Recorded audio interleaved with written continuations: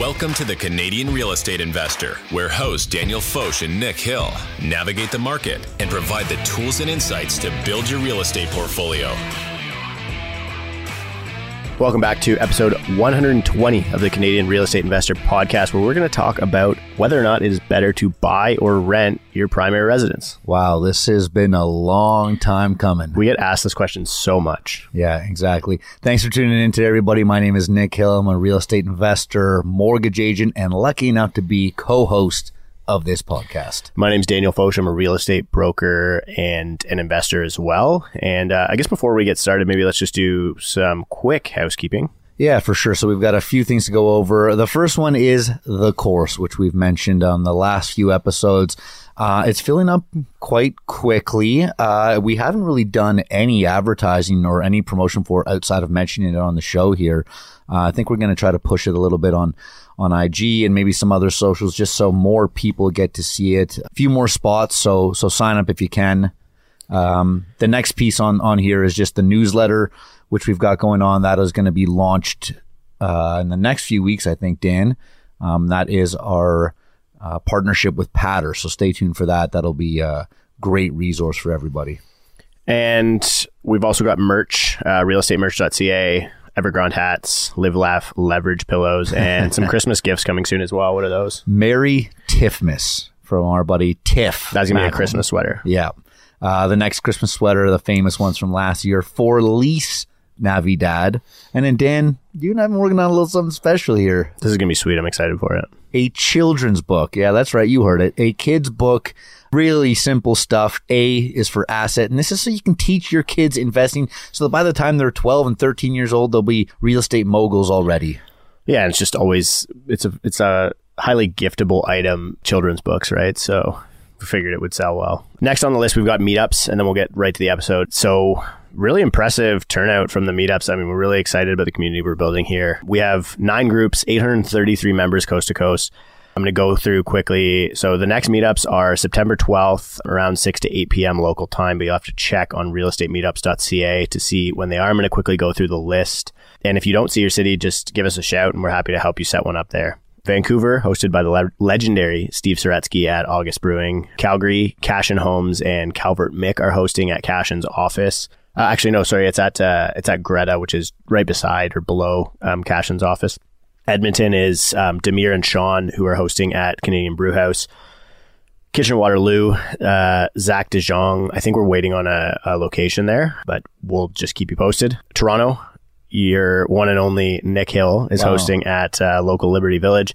Barrie, Ontario, also a contributor on the podcast. Patrick Cassette will be hosting Barrie's meetup there's a Canadian Brewhouse in Barrie, actually, which I didn't know about. So that one's, I think, got the highest number of RSVPs so far. So people are really excited to go and meet Patrick. Maybe we'll see one in Moncton. Got to talk to Cameron about that. And maybe St. John. I got to talk to Nevin about that one as well. So hit us up. I know we've had people talk to us about starting one of these in London, Ontario. We've got in Saskatoon. Saskatoon's coming. Regina. Yeah, so we have an Edmonton one already, but there's stuff across the country. So if you see someone on here and you want to be a part of it, go reach out, join up. And if you don't see your location on there, maybe you're the person to start it. Yeah, and I think originally we went in a little hard with like trying to do more formal events, but what we realized was people really like just having these like kind of chill socials at bars, restaurants, cafes, whatever. And so for the next probably 6 months, we're going to be focused on just literally the meetups. If you're an organizer, you want to organize a meetup, it's just posting it on meetup.com and showing up at the bar and, making sure you get a reservation and pick a location where 30 people can kind of network and mingle in a, comfortable fashion.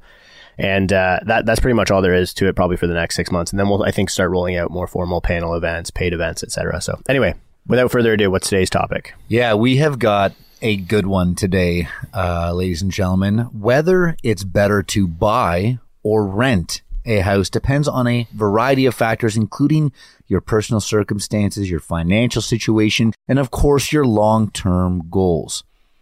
So again, the topic of today's show is buy versus rent. So here are some considerations to help you make an informed decision. Dan, start us off with the advantages of buying. Yeah, so the advantages of buying, and I'll go through the disadvantages as well. Equity building would be the primary advantage. When you buy a house, you build equity over time as you pay down your mortgage. this can be a form of forced savings, which a lot of Canadians need. We're not exceptionally good at saving money, and it would lead to increased net worth, as we've seen a lot of people build wealth through the real estate asset over the past, 100, 200, 500 years, thousands of years. Pretty much forever. Stability and control. So homeownership provides stability and a sense of control over your living space. This can be a pro or a con, to be honest with you, but you can personalize the space. You make modifications and decorate as you please.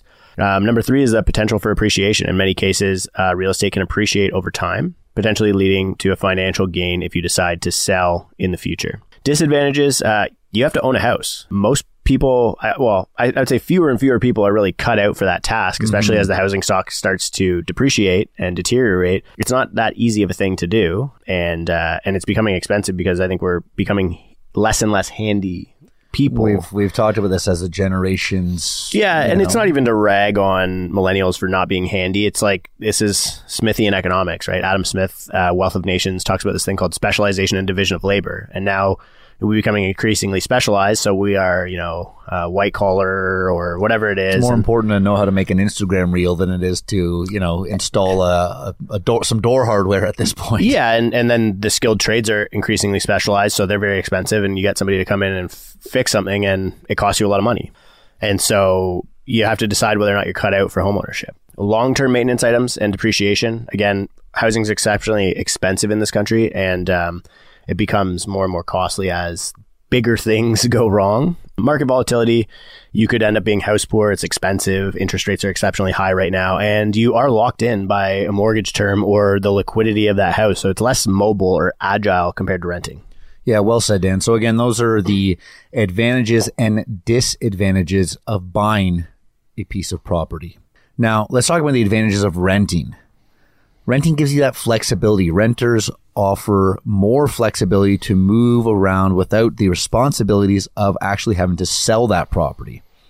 You have much lower upfront costs. Renting generally requires lower upfront costs, such as a security deposit, your first and last month's rent, maybe some furniture. So even if you're moving into a brand new spot, it's likely going to cost you a lot less compared to a down payment and closing costs that are associated with buying an actual home. There's also less financial risk. Homeownership comes with additional costs like property taxes, maintenance, potential fluctuations in that property value, and renting can provide more financial predictability. But what are the disadvantages of renting? Well, you could get evicted. You could miss out on a huge bull run. And you don't really get to personalize your space as much. Yeah, sure, you can paint the walls, but you're not, adding in any built-ins or putting an addition on or likely changing the floor or anything.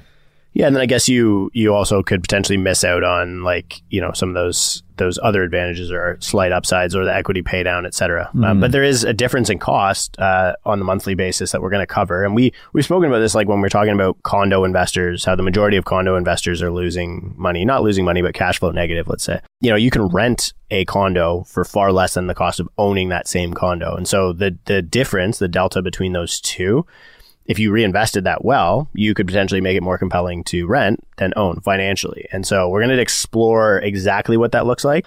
My thesis is that, you have to be a really bad investor to make it more compelling to own a house than to rent a house. But most people are really bad investors. And so that's why we are where we are. So factors to consider when deciding whether or not you want to buy or rent. Number one is the financial situation. Can you afford the upfront costs of buying? Do you have stable income to cover mortgage payments, property taxes, insurance, and maintenance? What are your long-term plans? Do you know how long you're going to stay in the area? If you move frequently, if your job is very mobile, if you plan on, or if you value career mobility more than individual mobility, do you want to be close to family, friends? Do you need a village to help you raise a child, etc.? Renting might be more practical depending on your long-term plans. Market conditions. Are home prices rising or falling in your area? I mean, this is a big consideration now that we're sort of out of that capital appreciation environment and into a new credit cycle, right? We're at the beginning of a new credit cycle, and this can affect the potential for appreciation. Maintenance and repairs. You're responsible for maintenance and repairs, and it can be costly and time consuming. So thinking about all of the things, especially on an individualized basis on the asset that you're buying.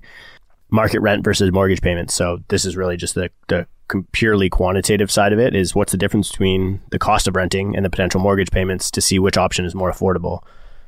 Yeah, for sure. I mean, I just want to touch on that last one. All great points, but market rent versus mortgage payment.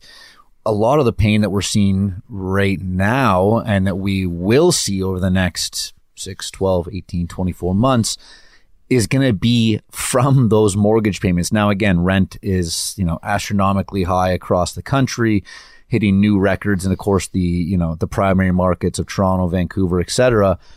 But mortgage payments are very different than rent. Yes, rent can go up, and we've covered that in other episodes. We actually just covered that in our most recent episode, how much you're allowed to go up in rent on a province by province basis.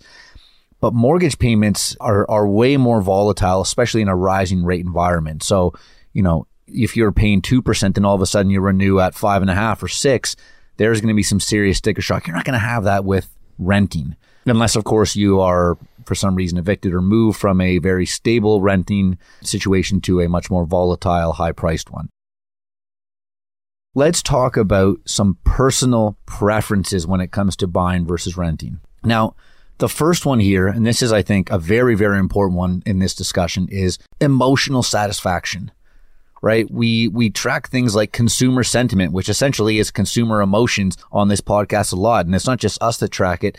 It's the Bank of Canada and other government agencies that look at consumer sentiment as, a major market indicator. Now, emotional satisfaction is directly tied to that. So consider your emotional attachment to owning a home versus the flexibility of renting.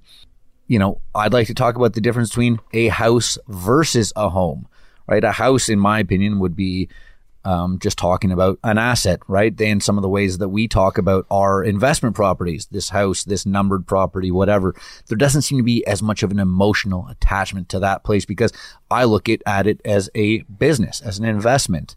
However, a home, and Dan, you know this, we just helped sell my parents' home that they lived in for decades. It was a childhood home for not really myself, but for some of my younger brothers. That was a much more emotional decision. So I think emotion plays a huge part in buying versus renting. Another thing to consider is lifestyle. Does home ownership align with your lifestyle and long-term goals? And that is across an array of things, from emotions to finances to, again, mobility, security, other family members possibly coming to live with you. How much space do you need?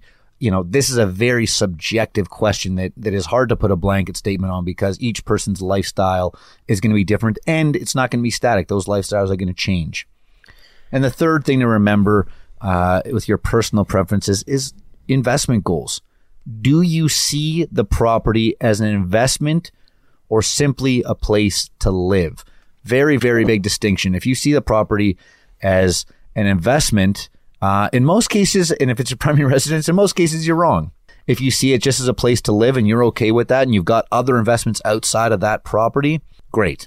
That's likely the way to do it. Anyways, Dan, why don't we get into a bit of the analysis going back and forth here? Yeah, for sure. I think Robert Kiyosaki covers this well in like the Rich Dad, Poor Dad stuff. And regardless of whether or not you really prescribe to their philosophy on things, he sees the primary residence as a liability, and it very much is, right? Like it doesn't necessarily make you money on a yielding basis. It's a cost that you have to, and rent would be the same thing. Like either way, it's a cost. Actually, when I interviewed Stephen Polos for Better Dwelling, he mentioned this. He's like, your house is an investment because it pays you rent, right? And so either you buy a house and you rent it to somebody and that pays you rent, or it's rent that you don't otherwise have to pay. So whatever the difference is between that rent that you would have had to pay and the cost of your house is kind of that economic loss, and what you can do with that opportunity cost. We're going to introduce the idea of an opportunity cost in a bit, sunk cost versus opportunity cost. But what you do with that can really change the way that this decision-making process plays out for you. And that would depend on a variety of factors, like what you see, how much you see the market appreciating by, what interest rate you're getting at, what rate of return you could otherwise get on that cash if you put it in cash flowing multiplexes in fringe markets in other places in Canada, which we're seeing a lot of people doing. I literally have a client who just liquidated a very expensive primary residence, putting all of their investment into smaller cash flowing properties. Love to see it. Love to see it. And I've had a lot of people approach me for the same thing, right? Because the primary residence market is being impacted, but we're seeing rents escalate elsewhere as, kind of like a component of inflation like we just covered in the most recent episode. Anyway, it's important to conduct this thorough analysis if you're really trying to weigh the difference in the values, especially because there are big differences and rents are moving up. Rents have been very volatile. Prices have been very volatile. There's no one size fits all answer. So we're going to try and kind of explore the entire thing so you can make a decision. So the easiest way to get an understanding of this is by looking at sunk costs and opportunity costs and what kind of return you could earn on those in another investment. So let's start with sunk costs here. Now, sunk costs are expenses that would have been incurred and cannot be recovered regardless of the decision you make. When comparing the sunk costs of homeownership versus renting, it's important to consider the specific costs associated with each option. So here is a breakdown. The sunk costs of homeownership. Well, the first one would be the down payment, the initial payment made towards a purchase of a property, typically a percentage of that property between 5 and 20 likely. It's not technically a sunk cost. This is tied up, but the opportunity cost is a sunk cost. So an opportunity cost refers to the potential benefits or returns that are foregone when a decision is made to pursue one option over another. So any interest that you could have earned on your down payment would be a sunk cost. That's money that you lost, right? Or an opportunity cost. That's money that you never got, right? Yeah. It's the value of the next best alternative that you give up when you make a choice. So if you choose to put that $200,000, which is I think we're going to use here on $1 million house, 20% down, that plus all of the equity that you're paying in on a monthly basis, plus closing costs, land transfer tax, taxes, etc. All of that money could have been going into a Bitcoin or, Dogecoin or, like whatever, anything, right? Yeah, it could have been going into an S&P index ETF at 12% per year over the past decade. And that's the opportunity cost. So now let's talk about closing costs, which are fees associated with the purchase of a home, including loan, origination fees, title insurance, appraisals, and more. Then, of course, we got many more on this list, and these are all going to be part of the sunk costs of home ownership. So closing costs, home repairs and maintenance, and that's cost for ongoing repairs and maintenance and upgrades. And again, of course, those are the responsibility of the homeowner. We've got property taxes, and those are, of course, your taxes paid to local governments based on the assessed value of your property. If you live in a condo, you've got condo fees, you've got home insurance, mortgage interest, of course, utilities and other monthly costs. Those are all part of the opportunity cost, which again is the potential return on investment that could have been earned from investing the down payment and all of these other things, all these other funds elsewhere. All right, so let's get into the math of it maybe. Let's say all in. Actually, I'm going to quickly go. So WOWA.ca, WOWA.ca has a good rent versus buy calculator. I'm not necessarily sure I agree with its accuracy and the calculations that they're using, but it allows you to put in like your monthly rent, purchase price, down payment percentage, interest rate, amortization period, and the property value growth, and it'll kind of give you some comparisons. Great website. Yeah, it's a good website. They have a lot of great tools. Anyway, so let's just say all in on a $1 million home, we're putting out $200,000 for a down payment, which still belongs to you. So maybe we should just calculate the lost return on that. So if you could make a 5% per year return on that, that would be putting it probably in the safest thing possible, like a GIC right now. So your risk-free rate is 5%. That would be $10,000 a year in lost returns. $2,000 a month for interest is $24,000 per year. $500 per month for maintenance is $6,000 per year. $400 a month for taxes, $4,800 a year. I'd say $500 a month for utilities, but we can scratch that because you'd pay that as a tenant too. So the annual cost of ownership is about $45,000 per year for $1 million house. And then maybe another 20 to 30K one-time sunk costs on acquisition, like land transfer tax, etc. But we can even leave that out. And then let's say that property goes up in value 5 to 6% per year. I think the historic average is between 5 and 6% per year, depending on when you start the thing. If you start it earlier, it could be between 4 and 5%. Even if you say 4 to 6%. So you get, let's say, $50K back in capital appreciation per year, which is substantial. But without that capital appreciation, it's not worth it at all, right? So now go through the cost of renting so we can compare them a little bit here. Yeah, so let's go through these one to one. So the sunk cost of renting. So you have to put in a security deposit or a key deposit, typically required at the start of a lease. It's often refundable at the end of the lease term, but you're not earning interest on that. Usually a couple $100, nothing too substantial. Yeah.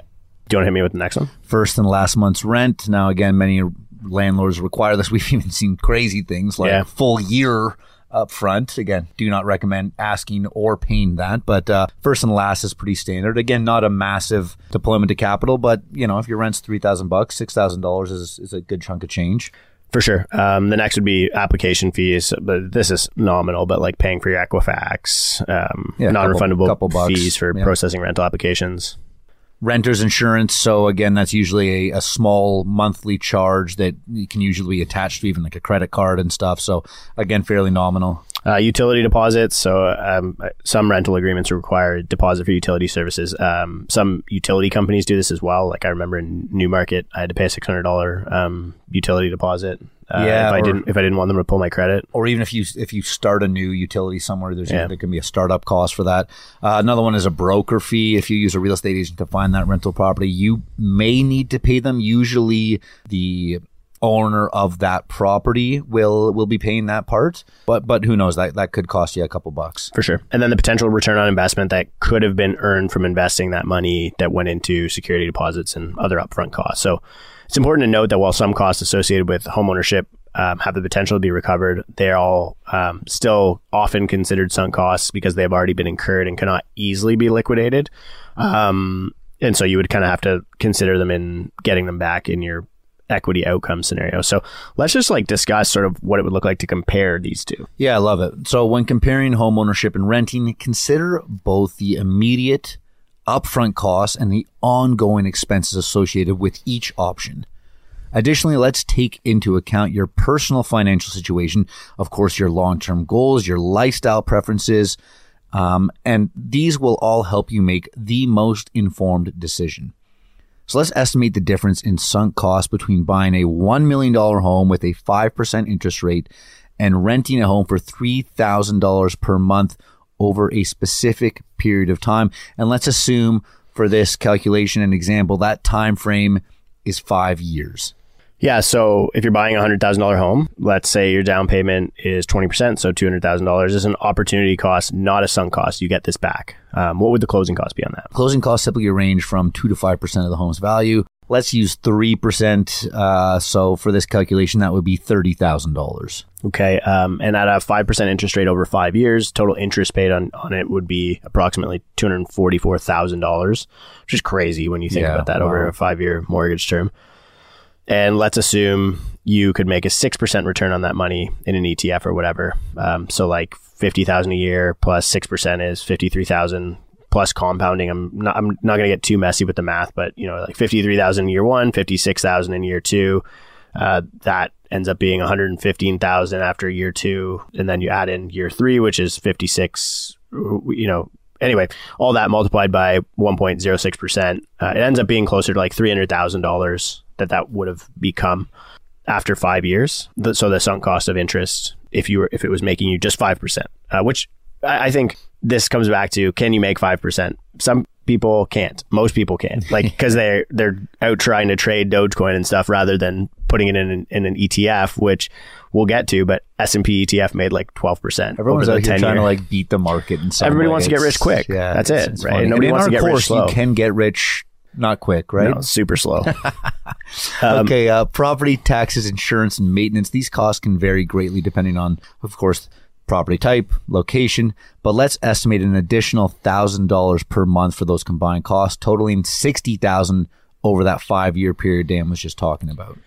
So your total costs, down payment, closing costs, interest, additional costs, not even including the compounding of potential interest that you could have earned on all of those sunk costs over the 5-year period, is $534,000, let's say. Pull out the $200K down payment since it's not a sunk cost and just put the opportunity cost of the ROI on it, which is, let's say, $50K over 5 years.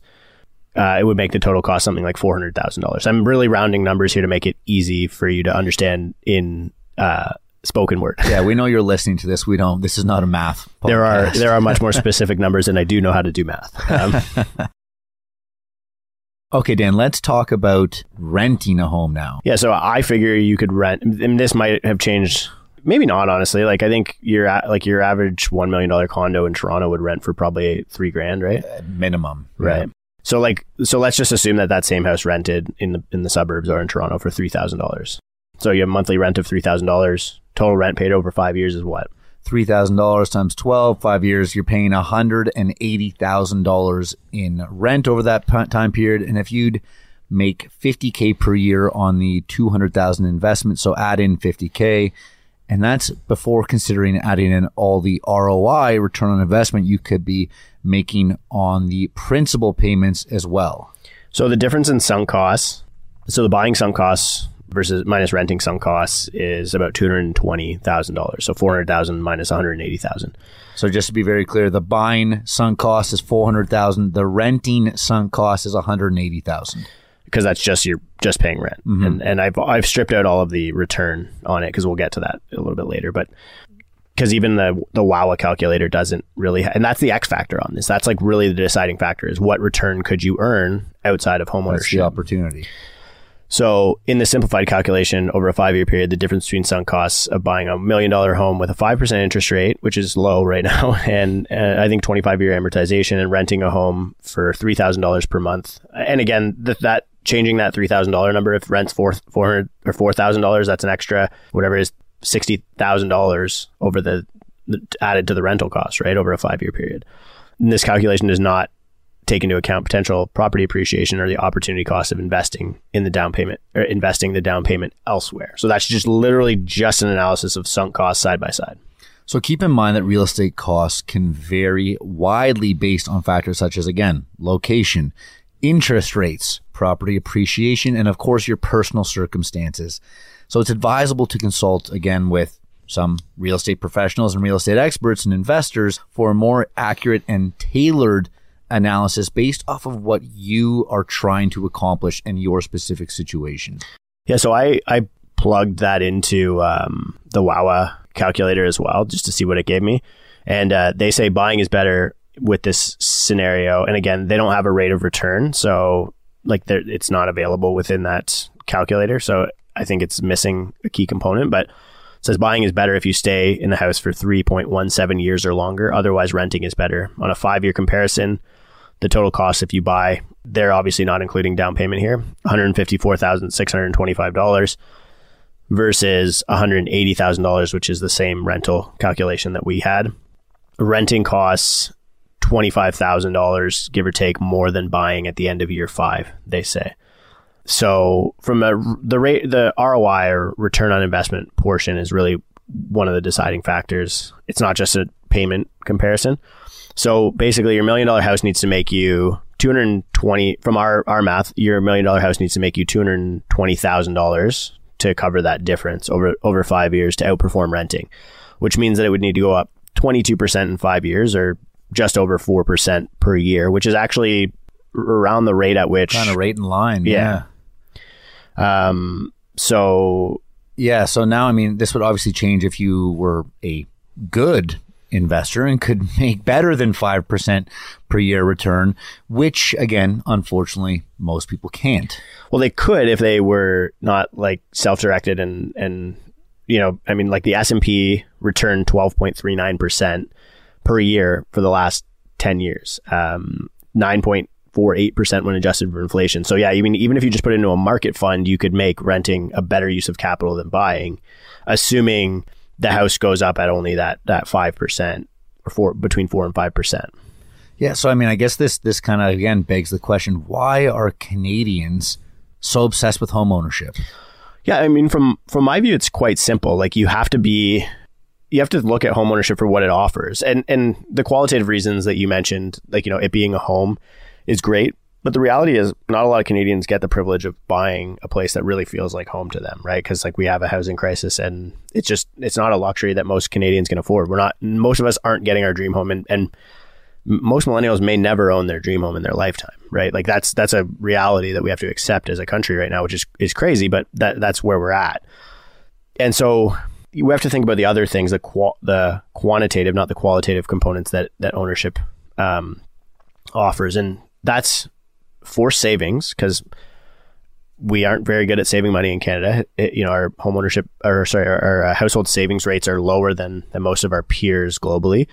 So that's number one. It creates a savings vehicle for Canadians. If you just pay your mortgage, meet your financial obligations, then you will accumulate a lot of capital. And now we're seeing an entire generation who bought in the early 90s during the last major housing correction, retire on the gains that they made from that's cyclical shift and the capital appreciation and accumulation savings that they did over that period of time. So it's just 30 years of saving at a rate of return. And then the other piece is that most people aren't good at investing, and so it gives them something that is consistent, that we mentioned in the last episode, that can typically grow or slightly outperform the rate of inflation. So it gives you a bit of a hedge against inflation, and it'll appreciate in value and would outperform what you would otherwise do with your capital if you were a renter saving money, saving the difference between your rent and your mortgage payment and putting it into GICs or index funds or Dogecoin or whatever. Really plugging the Dogecoin. Well, I just was trying to give a full scope of the full investing scope. The least risky asset to the most risky asset. Yeah, I mean, look, we're very analytical on the show. We don't usually talk about our feelings too often on the show here, Dan. But this episode, almost more so than anything, maybe when we cover like the monetary policy report, we look at the consumer sentiment charts.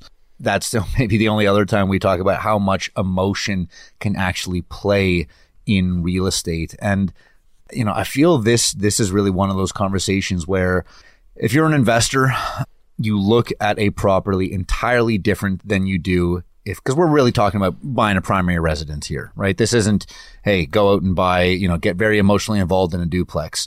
Usually doesn't happen unless you're a bit more of an early on investor. The investors that we know and we work with look at a deal, whatever happens with the deal, whether they get it, they negotiate it, or it falls apart.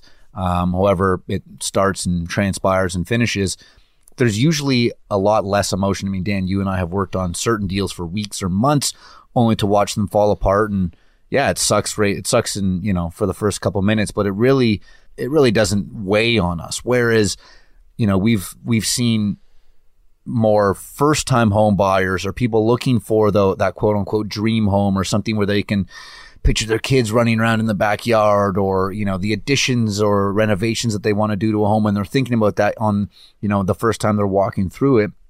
Immediately emotion comes and plays a huge role in something like that. Again, we've all watched enough HGTV and spent enough time on Realtor.ca and Zillow and all the other websites, looking at quote unquote house porn. I think emotion really plays a powerful role in this, where if you're looking for that home, again, that house versus home, if you're looking for a home, you're emotional. If you're looking for a house/investment, you can take the emotions out. And I think that's why this gets very convoluted. And again, I think it gets very misunderstood because we have watched a lot of people make a ton of money off of their houses over the last couple of decades. And for most people, when you make a ton of money off of something, that would be an investment, wouldn't it? But it's not really an investment because it's not making you money. It only makes you money when you sell it. And then you've got to redeploy that capital for probably almost the same amount to get a similar product. So anyways, what are your thoughts on it, Dan? Yeah, I think that's like an exceptionally good point, and a lot of it comes down to planning in that respect. I think it's crazy because Canadians sell their homes much more frequently than people in the US. We like moving around, movers and shakers. Well, I think a lot of it is people climbing that property ladder. Mm-hmm. And when you talk about houses going up for an indefinite period of time, and we literally just covered this in our most recent episode, whether or not real estate is an inflation hedge, 119, do houses go up in value, or does the value of a dollar go down?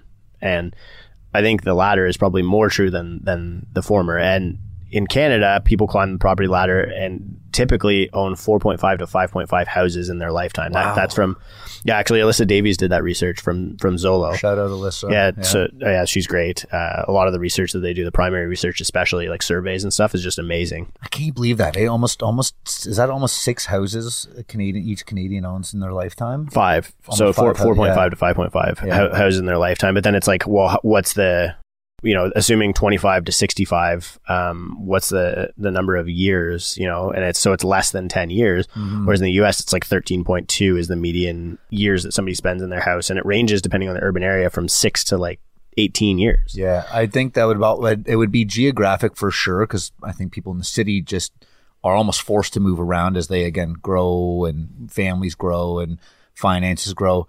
But I think it also has to do with the way that the States has their mortgage and loan system set up, right? Where you can get those 10, 20, 30-year loans, where in Canada, your mortgage term can prompt you to either stay or go. Yeah, it is a good point because, one of the big themes in the US is that people are locked in their houses by these exceptionally compelling interest rates, which will probably help stimulate the economy, honestly, that people aren't, there's not a lot of economic waste from people just shuffling. It's going to suck for realtors, but people just shuffling houses around. So they'll actually spend that difference in value, maybe renovate. Like I've talked to a lot of US homeowners recently and they're like, yeah, my house isn't perfect, but the interest rate on it makes it way too compelling for me to ever sell it. So I'm just going to spend, the $100K that I would have upsizing on adding a huge addition and making it the house that I want. That's good for the economy, right? When you think about residential investment in Canada, 13% of our GDP, half of that is real estate commissions, half of that is renovation. Yeah. And so that's a really good way to stimulate an economy. There were a couple other components, I think, that we wanted to mention. Homeownership rate, I think you have pulled up here in Canada, right? Yeah. I mean, it's kind of crazy. About 2 in 3 Canadians live in an owner-occupied home. That was in 2022. Since 2017, the home ownership rate in Canada has fluctuated. In 2019, it peaked at approximately 68.6%. And then in 2022, it dropped slightly down to 66.5%. So 66.5% Canadians own a home. Yeah. And so my answer to the question, and we'll wrap up here, is, why do people love homeownership in Canada? I mean, if you go follow financial advice from anybody ever that actually knows what they're talking about, they say, save money and put it into a compounding return asset, right? Could be anything. A house is that thing. Yeah, we like houses and real estate, but it could be anything. But so a house, and most people, if they had just the cash, they wouldn't take that advice. They'd go ball out, buy a boat, whatever it is, right? And so a house forces people to take that financial advice. It forces you every month to make your mortgage payment, put savings into your account, and put savings into an asset that is making you money. And people have seen so many fellow Canadians who have faithfully paid off their mortgages and seen long-term capital appreciation, slow and steady, following that get rich slow scheme. They're forced into it by the mortgage system in Canada, and they've achieved financial success. They've accumulated wealth over their lifetime, literally just because they were forced to follow the rules by a mortgage, by a house.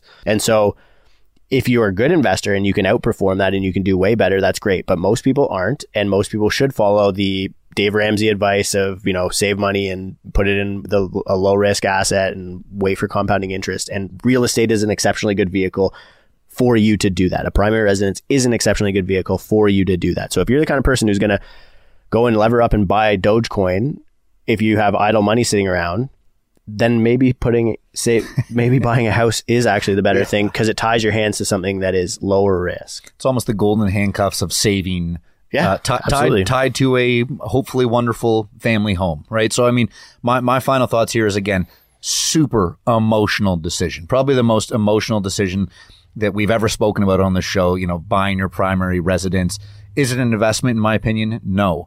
Do we see a lot more people, personal anecdote, I've been renting for years in both Vancouver and Toronto and Guelph, all over the place. I have never owned a primary residence. However, I own dozens and dozens of properties, some with you, Dan, some with some of our other partners. And I'm happy to continue buying investment properties before I buy a primary residence, because I understand the finances are they're going to work so much more in my favor without having that anchor of a primary residence taking up so much of my existing capital, taking up my monthly expenses. Whereas if I can rent and have the mobility to move around and do my own thing, I can continue to put that money into investments, which make you money.